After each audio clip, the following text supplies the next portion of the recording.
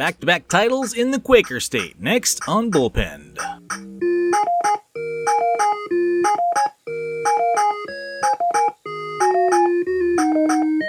Hey everybody, welcome to Bullpen'd, the show that takes a look at teams of old and applies the roster rules of the teams of today. Well, sort of the teams of today. We're not going to be talking about taxi squads and all the other weirdness going on this year in Major League Baseball. We're just going to assume that these old teams that had a big bench and a small bullpen, well, they gotta do it the other way. So let's start off with the back-to-back champions from Pennsylvania. Yeah, there was a rare time in recent memory when Pennsylvania had back-to-back world champions. The 1979 Pittsburgh Pirates, followed immediately by the 1980 Philadelphia Phillies. So we'll start on the west side of Pennsylvania with the Pittsburgh Pirates of 1979, the We Are Family Pirates, and they had quite a team. Ed Ott was your primary catcher on the staff. Willie Stargell, near the end of his career at first base. Renee Stinnett at second base. Tim Foley at short, and Bill Madlock at third. Bill Robinson was your everyday left fielder. Omar Moreno in center, and Dave Parker in right field.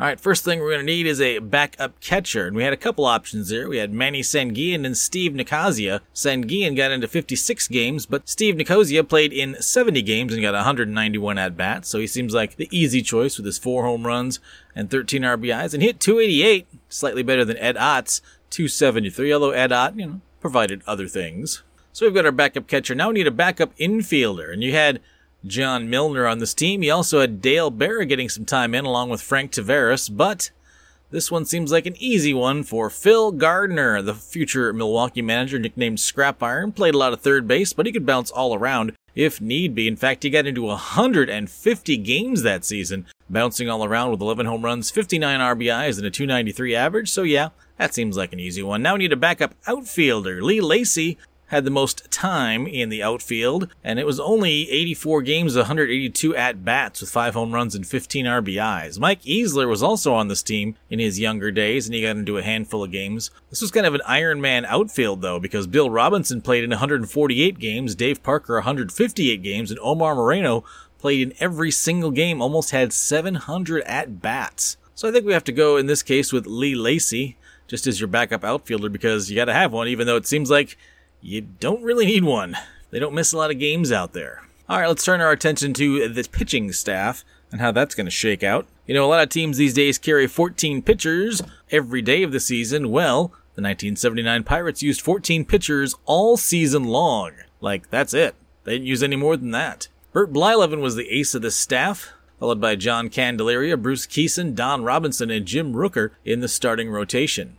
The bullpen had Kent Tekulve closing out games with Jim Bibby, Enrique Romo, Grant Jackson, and Dave Roberts getting some pitching time out there. They did get 57 innings and a few starts from a very young Eddie Whitson. Joe Coleman, Doc Ellis, and Rick Rhoden also got into a handful of games as well. In the modern day, though, they'd have to be shuttling some guys up and down from the minor leagues, and there were some options down there. Jim Willoughby at age 30 was down in the minor leagues with a .285 ERA in 24 games, so he was definitely an option. They also had young Dan Warthen, Rick Jones, Mike Pazik, and Rod Scurry down there as well, along with an older minor leaguer like Dick Pohl, and future Major League star Pascual Perez, also a AAA. I had a few guys down there who did never make it, though, including starting pitcher Greg Field, who went 4-13. But he did get into 22 starts. There's always that saying, if you're going to lose that many games, you have to be a pretty decent pitcher to get the ball that many times. So we've looked at the 1979 Portland Beavers. Let's go down to the 1979 Buffalo Bisons, where you could find a few more future Major Leaguers. Fred Brinning down there, Stu Clyburn, Bob Long, and Dave Dravecki at age 23, all playing for that club. But a few guys down there never made the Major Leagues, like Charles Valley. In 10 games, he had an ERA of .216 and a 2-0 record. Also, James Johnston had a .386 ERA in 2 games, while James Smith, Alan Griffin, and Ricky Evans, probably the next best pitchers on that team, but none of those guys made the Major Leagues either. So they had a few options. Would they still be the world champs? Yeah, they were pretty tough that year, so I think you still have to give it to Pittsburgh.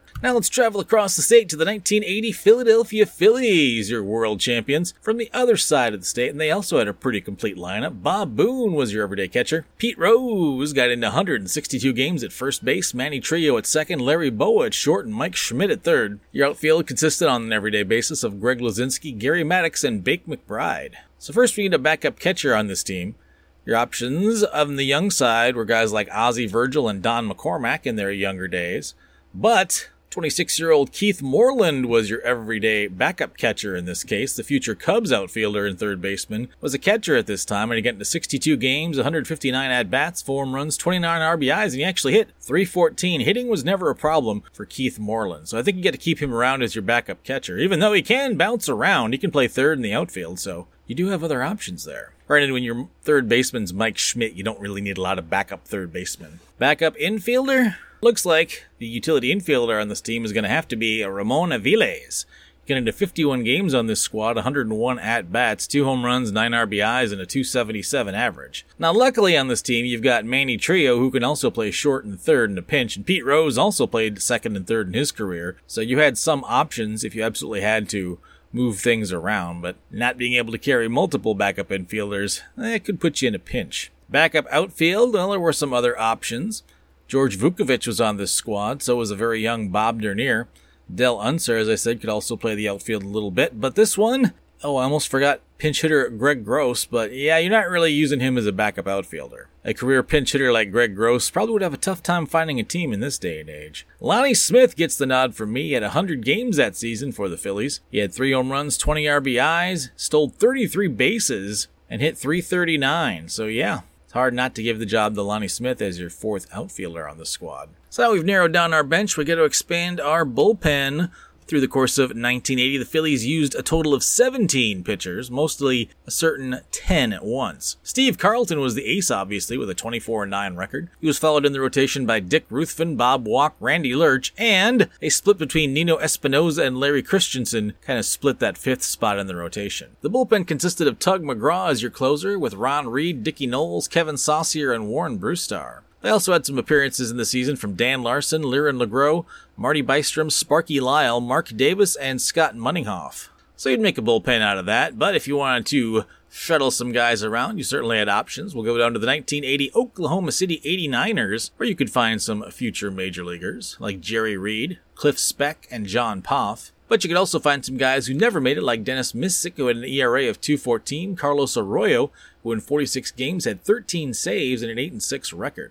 Burke Sutter also down there with a 9-6 record. And Jose Martinez, the only other pitcher at AAA for the Phillies that year, who would never pitch in the major leagues. For the AA Reading Phillies, they also had a number of future major leaguers, but not quite as many. The big one being Mark Davis, who in 28 starts went 19-6 as a 19-year-old. Of course, he would find success as a closer in the major leagues. Jerry Reed, Dan Larson, and Cliff Speck, the other guys down there, who would eventually make the major leagues. But a few other guys down there had decent seasons. A guy named John Realhorn in 16 starts went 9-3 with a .276 ERA, never pitched in the major leagues. Jim Rasmussen in 18 starts went 8-5 with a .330 ERA. Your closer was a guy named Ernest Gauss, although he wasn't quite as good as those guys. He had a .560 ERA and 10 saves and a 2-9 record. So certainly some options to keep the 1980 Philadelphia Phillies afloat, and I think they would have easily won the World Series that year as well. So let's look back at the back-to-back champions from the state of Pennsylvania. Next time on Bullpen'd, a tale of 2 starts. We're going to look at the red-hot Cincinnati Reds when they went wire-to-wire in 1990,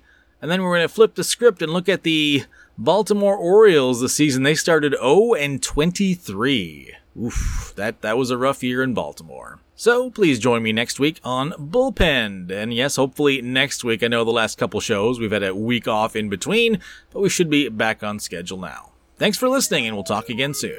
All roster information and statistics provided by BaseballReference.com.